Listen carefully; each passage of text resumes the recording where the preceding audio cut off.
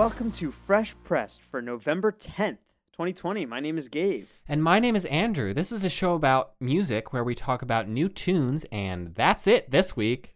That is it this week. Why is that, Andrew? Well, you are traveling this weekend, the weekend before this episode comes out.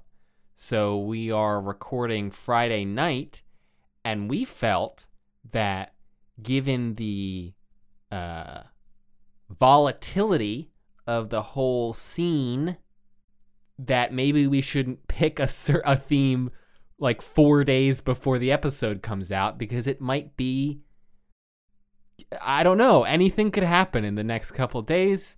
So we're just going to talk about the new tunes from today. Andrew, you did such a tactful, excellent way of describing everything that's happening here. Dear listener, dear future listener.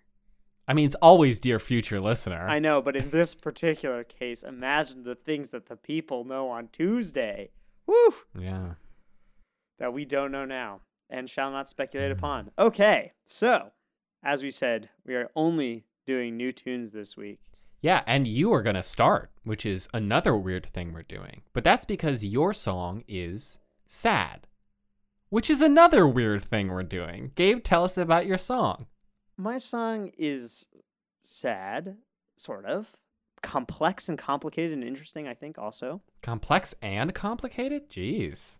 This song is titled SDC by the band Tongue off their new album, Tongue Presents Dead Club. We are Swedish death cleaning. We are Swedish death cleaning. We are Swedish death cleaning. We are Swedish. So, Andrew, I think this is another case of my picking something indecipherable for artist, song, album, the whole thing. There's some all caps in there. Yeah, and weird spellings. And let me just break it down step by step. So SDC, in this particular case, stands for Swedish Death Cleaning, which obviously we'll get back to. Tongue is spelled T-U-N-N-G, but it is pronounced like the muscle that's flopping around in your mouth. Maybe. That's flopping around in my mouth right now, that's for sure. There you go. And Tongue Presents Dead Club is the name of the album title. So the entire album are songs grappling with death, but in a more abstract way, I guess, on the whole. Sort of. It's complex, but the group Tongue worked with a number of like researchers and philosophers and poets and artists and scientists of all ilks to kind of build this cohesive picture of death, particularly in a society that is much less religious and may not believe in an afterlife and that sort of thing. I have heard that we live in a society. Well, I think as of the recording of this podcast, we have yet to find out. Wow. So Tongue is an English folk tronica band, is how they're described by both Wikipedia and then everybody. Okay. Because they're like folk and electronica, I guess is how that Yeah, works. no, I got that. I figured that one out. And they're headed up by Mike Lindsay and Sam Genders in particular. Although also included in the band is Ashley Bates, Phil Winter, Becky Jacobs, and Martin Smith.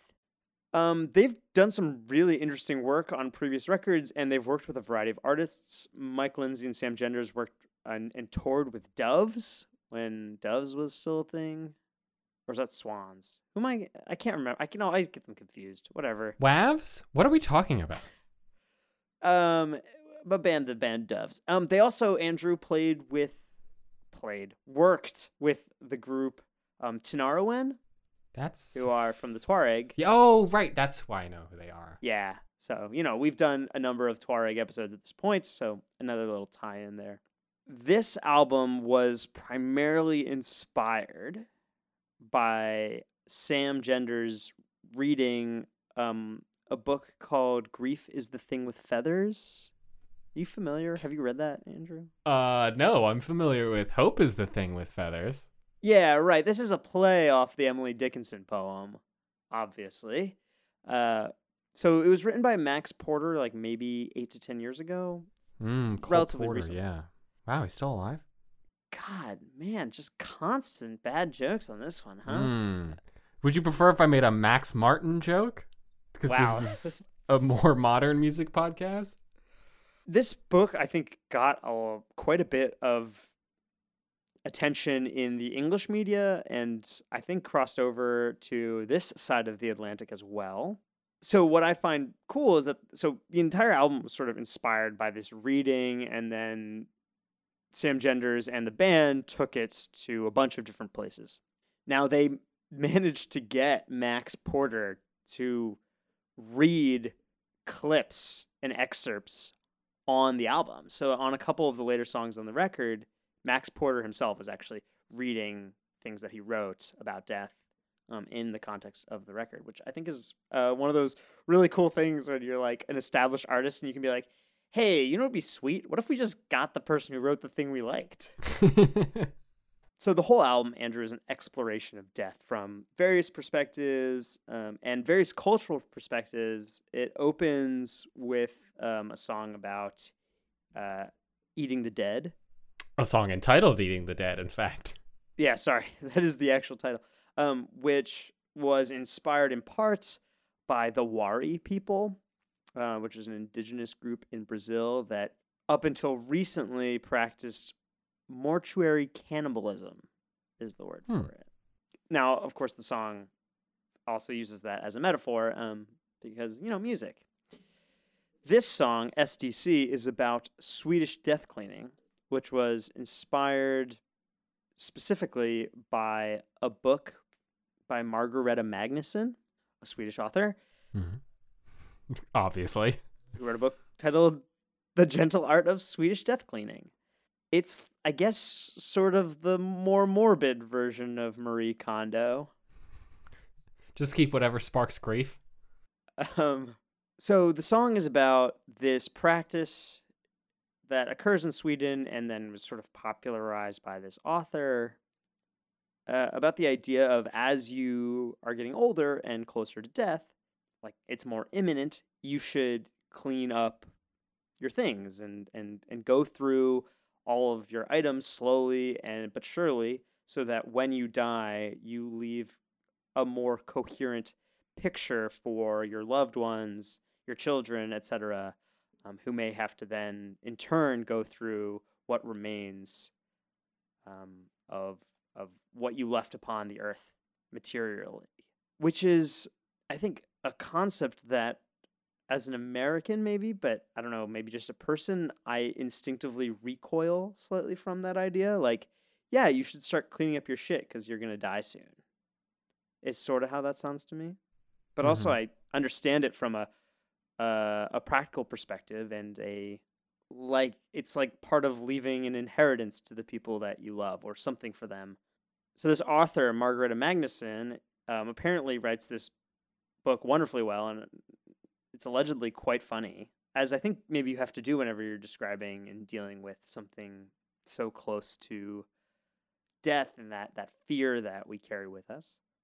So this song very explicitly talks about this idea of Swedish death cleaning. One line that may stand out to you, dear listener, and I know stood out to Andrew because this was his first comment when I told him I picked this song, was, oh, is that the dildo song? Well, also on the album cover, there's like a little image for each song with a hand with something in it. And so I saw that first and then kept an ear out for the reference in the song itself. Yeah, so this is actually directly inspired by a quote in the book. Like this 80-plus-year-old Swedish woman is basically like, it's okay to keep one dildo, but don't keep 15. Which gets more or less replicated in the song. Which, I understand that sentiment. One sex toy is fine. 15 is perhaps too many. Toys in the shed have got to go. A bath of baby clothes. box of old dildos, Francesca's white teeth, 1,000 scribbled notes. That mournful So this song specifically resonated with me recently because my father is fairly ill nearing the end stages or in the end stages of his life. And last year we moved him out of basically my childhood home. Too big, too easy to hurt, time to downsize. And we spent my brothers, my sister, my mother, and I spent time going through like all of the things that had accumulated over the year. And my dad sort of participated, but it was already at this point where it was difficult for him to really contribute. And it was really difficult to go through and do this work. Like, do we keep this thing? Look at all these photos. You know, that's a line of the song. To start with photographs might have been a mistake.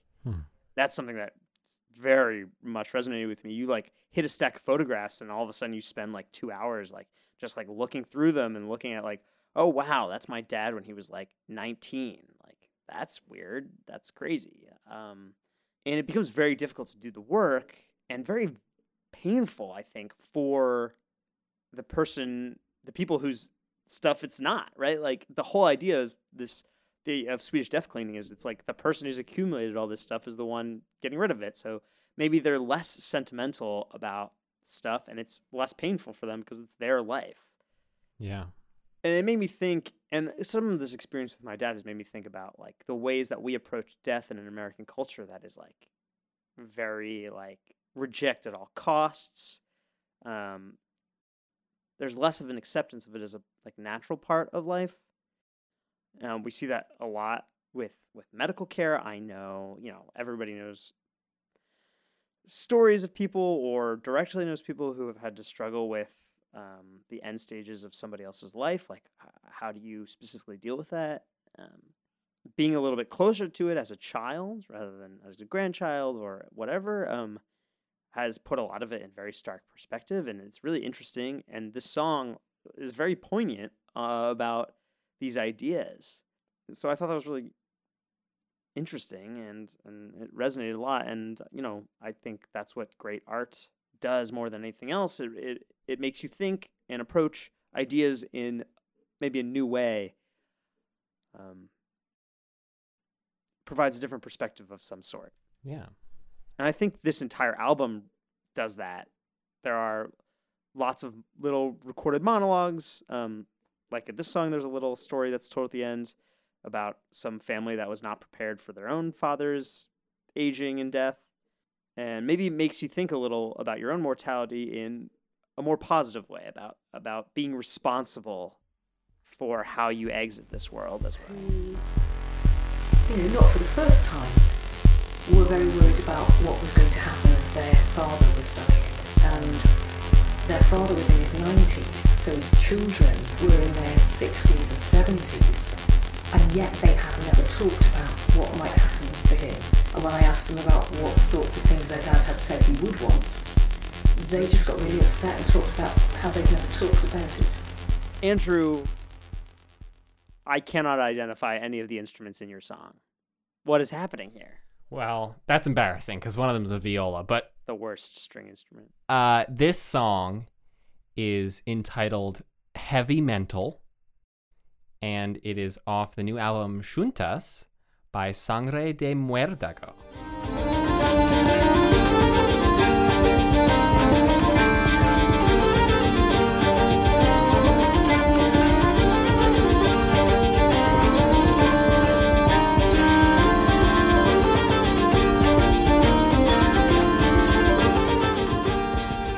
I don't know how to say any of these words, except for heavy mental. I feel pretty good about that one. Yeah, that one seems like English. Yeah. It seems like English, but you might be surprised. No, it's English, I think. Unless it's not. I don't know. Anyway. Sangre de Muerdago is a Galician folk band with a wider sort of scope in their music than just that particular area of Spain, but that is sort of the basis of a lot of their work, and certainly you can tell from the language that most of the songs in this album are in, that is the basis for a lot of their composition. Now, this song... Wait, can we talk about the language? Oh, yes, I'd love to. I'd love for you to talk about the language. Well, I just wanted to mention to the listeners that this is Galician, which is not a really widely recognized Romance language, but it definitely is its own language. As you can tell, if you look at the lyrics, it looks like it's somewhere, or the titles of the song, they look like they're somewhere in between Spanish and Portuguese, which makes sense because Galicia is the region of Spain north of Portugal. They speak their own language there. That, yeah, again, it's not considered a dialect of Castilian Spanish. It's considered its own language. It's one of 4 recognized languages in Spain alongside Catalan, Castilian Spanish, and Basque. And it's pretty interesting. It's a region of Spain I haven't been to. My partner's been there and said it's beautiful and gorgeous and green. But it really has its own identity, similar to how Catalonia has its own identity within the country of Spain. But you were saying something about the music. So the group is composed of primarily 5 people. There are some guests on this album, but this is just the 5 core members of the group, who are Eric Heimensberg. So right off the bat, we've exited Spain. Hannah Wert, Georg Böhner, Asia Kindred Moore, and Pablo Ursuson, who you may notice if you look at this song on Spotify or some other streaming websites. He's credited separately because he's like the main composer behind a lot of the music. So that's why he is credited separately. He is part of the band. In this song, I will tell you what each of those musicians plays. Eric Heimensberg plays the Pandero de Peña Parda. Sorry? The Pandero de Peña Parda. Uh-huh. Sometimes called the Pandero Cuadrado de Peña Parda. It is a square frame drum. Oh yeah, cuadrada. So it's like, imagine like if you have a small, like a medium-sized canvas, like a painting, and that was your drum. That's sort of, it's not canvas, but like that is sort of the shape and size that you should imagine for this. Hannah Wert plays the viola. Georg Böhner plays the Nyckelharpa. We'll get to that in a bit. Asia Kindred Moore plays the Celtic harp, and Pablo Ursuson plays the hurdy-gurdy. So I could, listen, if this were not you, I would think that you were making instruments up. These all sound fake. The Nyckelharpa? Yeah. That's can't be. Celtic harp? Nonsense. Well, what's different about it? Why is it Celtic? It just, it's a normal harp. I don't know. Look, that's not what I'm... Also, were the Galicians Celts? Probably not. Asia Kindred Moore might not be a Galician. I don't know. Nobody knows. The Nyckelharpa is Swedish. Oh, huh. Where's the hurdy-gurdy from? Unclear exactly. France, probably. Yeah, it does seem like a French instrument. Actually, Andrew, I don't know what a hurdy-gurdy is, and maybe our listeners don't either. Yeah, let's start with the hurdy-gurdy. First of all, let me say, I'm going to link this in the episode description. There's a great video of the band playing this song in a live session, and so you can see all 5 of them playing their different instruments. And I'm going to explain to you what the different ones are and what they sound like and the different things that they do in the song, and so you can then watch this and see all those things happen in real time.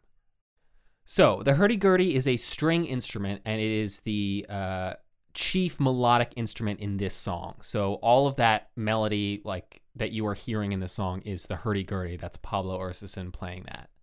Imagine a violin. For sure. And then first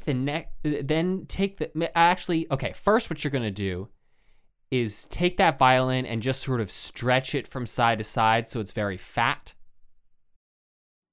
Okay. And then you're going to take the neck of it, take it off of where the neck goes, and place it just on top of the body. Yeah, okay.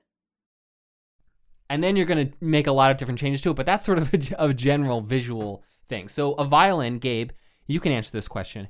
How does a violinist or any other string instrument player make the strings make sound on a violin? Through what method do they make the sound?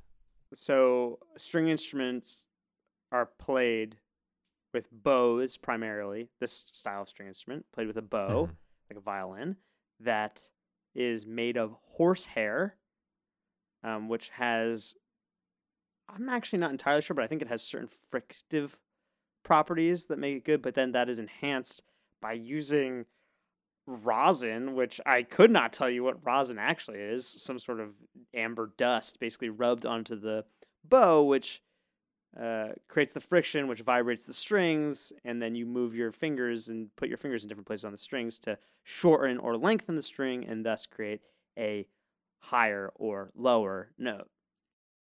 Excellent. That was great. So a hurdy-gurdy works in a lot of the same ways in principle, but in practice, those principles are carried out in a slightly different way. So the main thing, let's start with the bow. Instead of a bow, which you would use to, you would run that bow across the top of the strings, right? Right. So instead of a bow, the hurdy-gurdy has a wooden wheel that is set inside the body of it and underneath the strings. And that wheel is attached to a crank that's on the outside of the instrument that you turn with one hand, turning that wheel, which does have rosin on it to make it fricative, I guess is the word that we're using against these strings. But it's going on the underside of the strings, which doesn't make a difference for the strings, but is the opposite side that you would if you were playing it with a bow. So that's the first thing. Which means because it's a wheel, you can just sort of play it infinitely. You know, violinists or someone are drawing the length of the bow across the string, and there's, of course, if you're a good violinist, you can make it sound as if you are not going back and forth, but you are. A hurdy-gurdy, you are just turning it in a circle forever and ever, and it's always recurring, so it can just continue on. Wow. The second difference is there are fewer strings, or there might be more strings. Or there might be the same amount of strings as a violin. It varies. What's the range in the number of strings on a hurdy-gurdy? You have any sense for that? There's not really a standardized form of the hurdy-gurdy in the same way that there is like the standardized form of the violin. But I would say anywhere from, you can probably make a hurdy-gurdy with 3 strings, and you could probably go up to 6 or 7 strings. But those strings are not all tuned to separate notes like a violin or another string instrument are. There are melodic strings and then there are drone strings on the hurdy-gurdy.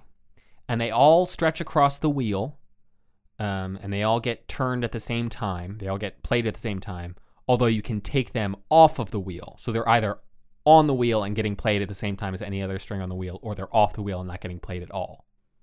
The drone strings are just stretched from the top to the bottom and are tuned to a specific pitch and are always that pitch. So if you have, 2 drone strings, they might both be tuned to the same note. They might both be tuned to, let's say, an A, and any time that they are playing an A. You don't have any way to change the pitch of those. You might have another string that might be a 5th or a 4th separate from those strings that's on the opposite side, that's also a drone and also has another function that I'll get to in a bit. But the more interesting thing is the melody strings. Those are also tuned to the same note as the drone strings, maybe in a different octave, but you can control the pitch of them in the same way that a violinist is pressing down onto the string and onto the fretboard to shorten the length of the string, essentially. A hurdy-gurdy player is pressing a key on the outside of the instrument, which pushes a wooden stick called a tangent against the strings on the under this little cover in the instrument that frets it in the same way that you would fret a violin or a guitar, at a certain point to change the note.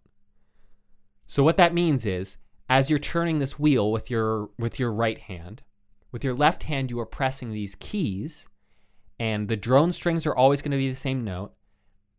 And when you're not pressing any keys, the melody strings are going to be that same note. But when you start pressing the keys, the melody strings will change while the drone strings stay the same.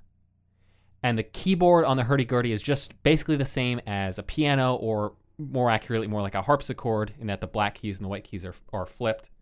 But it's just the same sort of keyboard, so it can be tuned to a familiar scale. It's probably just intonation. We've already done that on this show, and it was confusing enough, and nobody liked it, so we're not going to go into it again.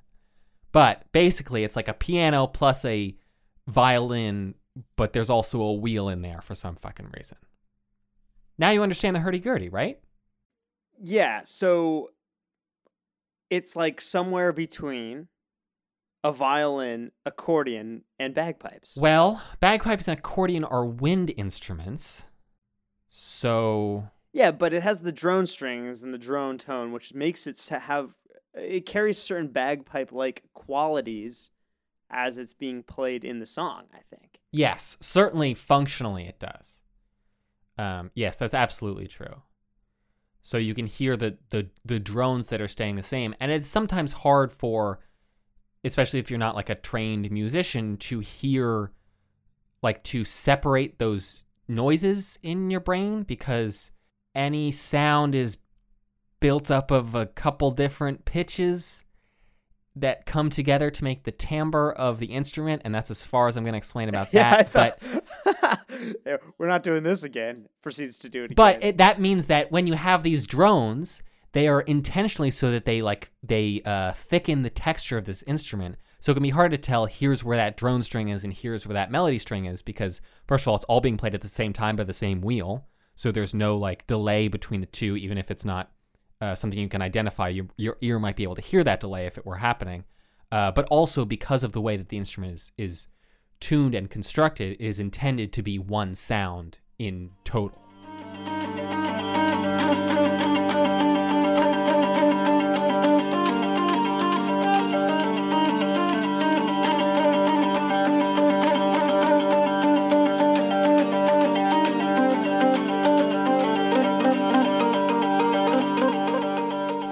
Okay, there's one more part of the hurdy-gurdy that I want to talk about, and the reason I want to talk about it is because it's, first of all, it's incredibly cool to me, and second of all, it's used in this song, so you can listen to the song and hear what I'm talking about.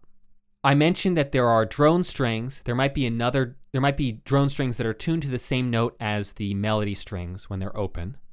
That means when no keys are being pressed. There might be one other drone string on the opposite side of the instrument that is tuned to a different note.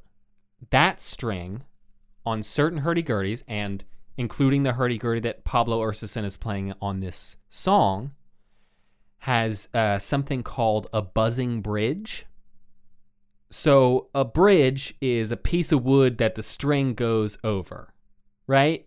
Right. At the bottom. Yeah, very important piece of a violin. It holds the strings up. Right, and it keeps the tension. And resonates. So a buzzing bridge is like if your bridge is all fucked up, but you did it on purpose because this is a hurdy-gurdy, and rules don't matter anymore. Yeah, it's like distortion for a guitar. Right. The hurdy-gurdy was like the electric guitar before the guitar. The way that this buzzing bridge works is you have this bridge that's sort of loose underneath that drone, which is sometimes called the trumpet, if it's the trompette in French, on French instruments, which again is like most of where hurdy-gurdys probably come from in their current form. Maybe it's confusing. And that string is also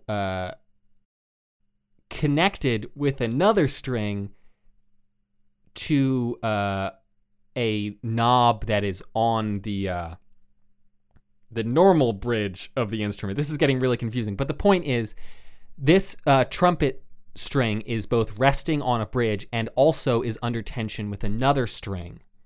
And that's important because the bridge that it is resting on, rather than being a solid thing that is keeping it in perfect tension, is something that can move. And so you still need that tension from the other string to make it not like fall off of the instrument. What you can do is, depending on the way that you turn the crank, if you can turn it sharply rather than smoothly as you would while you're playing the instrument, then that will jostle that buzzing bridge and make that string sort of buzz and like smack against you can hear the bridge sort of hit against the body. And so at the beginning of the song, like about 45 seconds in, you're going to hear the hurdy-gurdy come in, and you're going to hear a really rhythmic, like, bzz, bzz, bzz, bzz, bzz. I don't know what the rhythm is, but you'll hear it because I'm going to put it in here. And that is still the same instrument that is playing the melody and those drone sounds. It's just that the guy who's turning the crank is also jolting the crank as he's turning it smoothly for the other strings, and one of those strings is doing this rhythmic buzz. And this is like, in this song, it's a pretty complex and like specific rhythm that he's doing here. And you can just imagine how difficult that is to be controlling while you're also playing the instrument with your left hand and hitting the keys, and you have to be turning the crank, and you can't mess that up or it's going to mess up all the other strings at the same time. It's so fucking cool. Honestly, that is like an intended use of this instrument. It's built into it, and how it's not even like it's something that you can do like in addition or separately. It happens along with you playing the rest of the instrument. So it's so complicated, and it's so cool how skilled this dude is playing this instrument. This is amazing. I had no idea. I figured out that there was the drone and the melody was being played by the same instrument. I had no idea that percussion was being caused by the hurdy-gurdy as well. That is so cool. And right? Just the amount of skill that goes into accurately playing something like that. Whew, remarkable.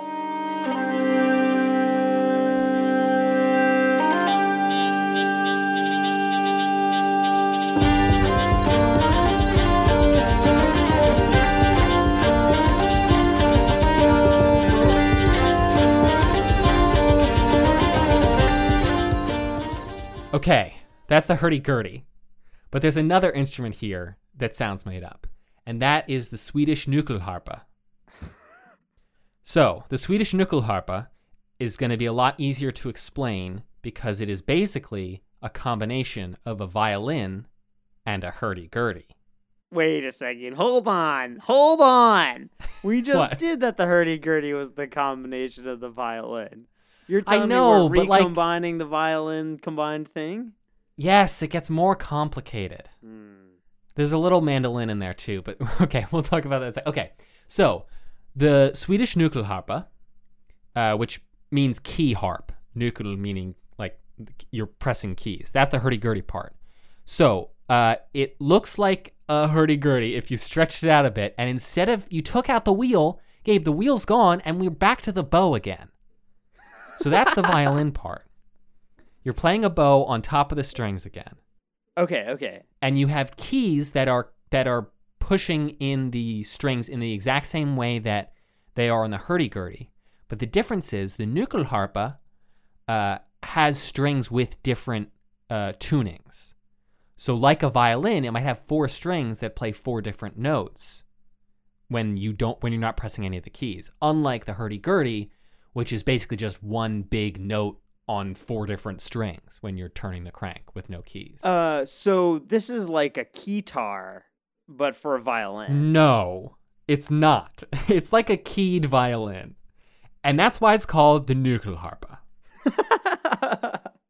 Andrew, what an amazing journey to folk So, hey, instrumentation. Gabe, guess what? I'm not done yet. I'm not done shit. explaining the nyckelharpa. So it has the keys. It has differently tuned strings, which means it also has to have a couple different sets of keys because, of course, on a hurdy-gurdy, all the melody strings are tuned to the same note. So you're just pressing one key and it's fretting however many melody strings that you have to the same note. But for the nyckelharpa, you would have 3 different strings, which means you have 3 rows of keys. So there's like 3 layers of it, with these cool, weirdly shaped keys that you are pressing. So it's also kind of like an organ. Yeah, so it's like weirdly complicated that. Although you can play it with just one hand and covering all these different layers of keys, you could be pressing in multiple keys with one finger, and I imagine that gets complicated. But also, you are not constrained in the same way by the hurdy-gurdy, where you have to be playing all the strings at once or none of the strings. The nyckelharpa, you are controlling it with the bow, so you can play it like you're playing a violin, where you're not playing all of the strings at once. You're playing a melody across all the different strings and jumping between them with the bow and with the keys. But there are more than just 4 strings on the nyckelharpa. Yeah, I'm looking at a picture. It looks like there's like 16, 12? There's tons. Nobody knows how many. Nobody's ever counted it. But there's one drone string at the bottom. There's 3 strings that have keys associated with them. Each one has its own little keyboard, and each one is a different length. The keyboard is a different length, which you'll see if you see a picture of it. And then between all those strings are a bunch of smaller other strings, and those are sympathetic strings. Those you are never actually playing. You're not playing with the bow, and they're not getting touched by the keys. They are tuned to all different notes in the scale so that whenever you are playing a note on one of the strings that has a key in it, another one of the little strings is going to vibrate sympathetically with that because because it's tuned to the same way.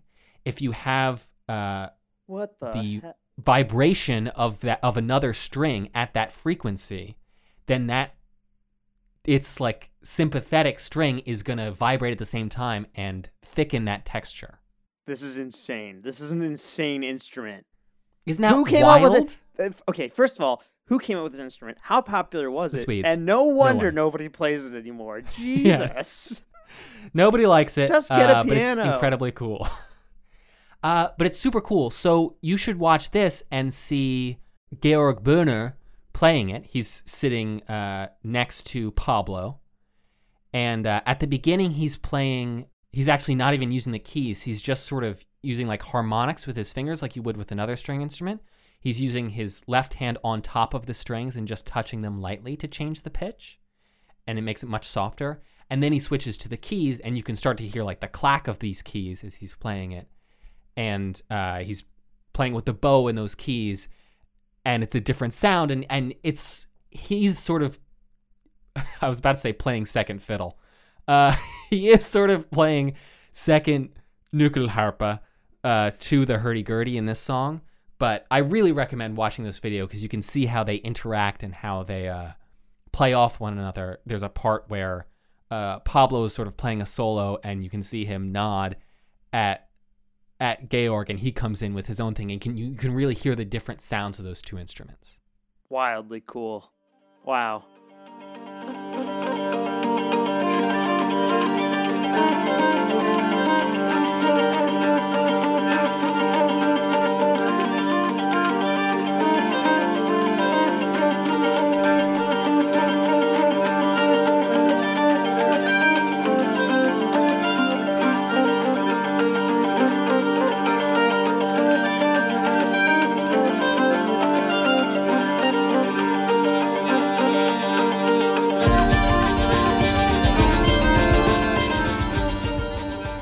Andrew, we're only doing new music this week, but we might as well highlight any other records that we have had a chance to listen to on this one day of listening to new music. Anything else that caught your eye?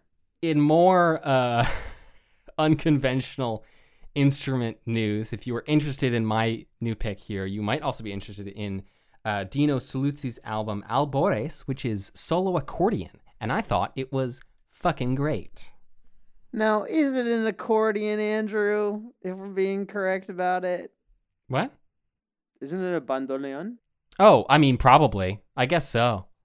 Yeah. I don't know. I don't know what the difference is. Look, Gabe, I was not going to go into explain what You wanna another explain- instrument was. Now, how exactly does an accordion work? It is excellent. Holy shit. I listened to that whole album today. Amazing. There is a very Gabe album, is what Andrew would call it, by a band called Digawolf. Mm-hmm. The album is titled High Arctic. It's like rhythmic, and there are low vocals, and It's good. There was a really cool sort of psychedelic, folky, rocky thing from Heather Trost called Petrichor. There's only like 6 tracks on there, but it is a full, it's a good like 40 minutes long. I loved an EP that came out from Thunder Dreamer titled Summer Sleeping. It is indie rock. Indie pop rock. Indie pop. Indie folk pop. Rock. They're from Indiana. Madison Cunningham put out a short EP of just 4 cover songs that are all really good. I recommend it. And before I found this song, I was like, do you think Gabe would let me bring in like a Tom Waits cover? But I didn't have to worry about that. But you should check it out. It's called Wednesday. There's a drum and bass album from an artist named Crust with a K, titled The Edge of Everything. It's his first release in like 20 years. Oh. But it's like space drum and bass, space like listen, if you like space and you like bass music that talks about race and you like drum and bass, this is the anything album else? for Do you want to get a 4th one in there? No, comedy comes in 3s, Andrew. That's a good point. And after you've had your fill of our comedy, after you've stuffed your face, you could maybe even get a little bit more of it on our Twitter page that Andrew runs at Fresh Pressed Pod. We have a Spotify playlist with picks from the show that we leave in the show notes below in your podcast app, wherever you get your podcasts. We'll be back with a real episode. And by real, I mean full episode. And by full, I mean containing also a theme on November 17th. But until then, my name is Gabe. My name is Andrew. And you have been listening to Fresh Pressed.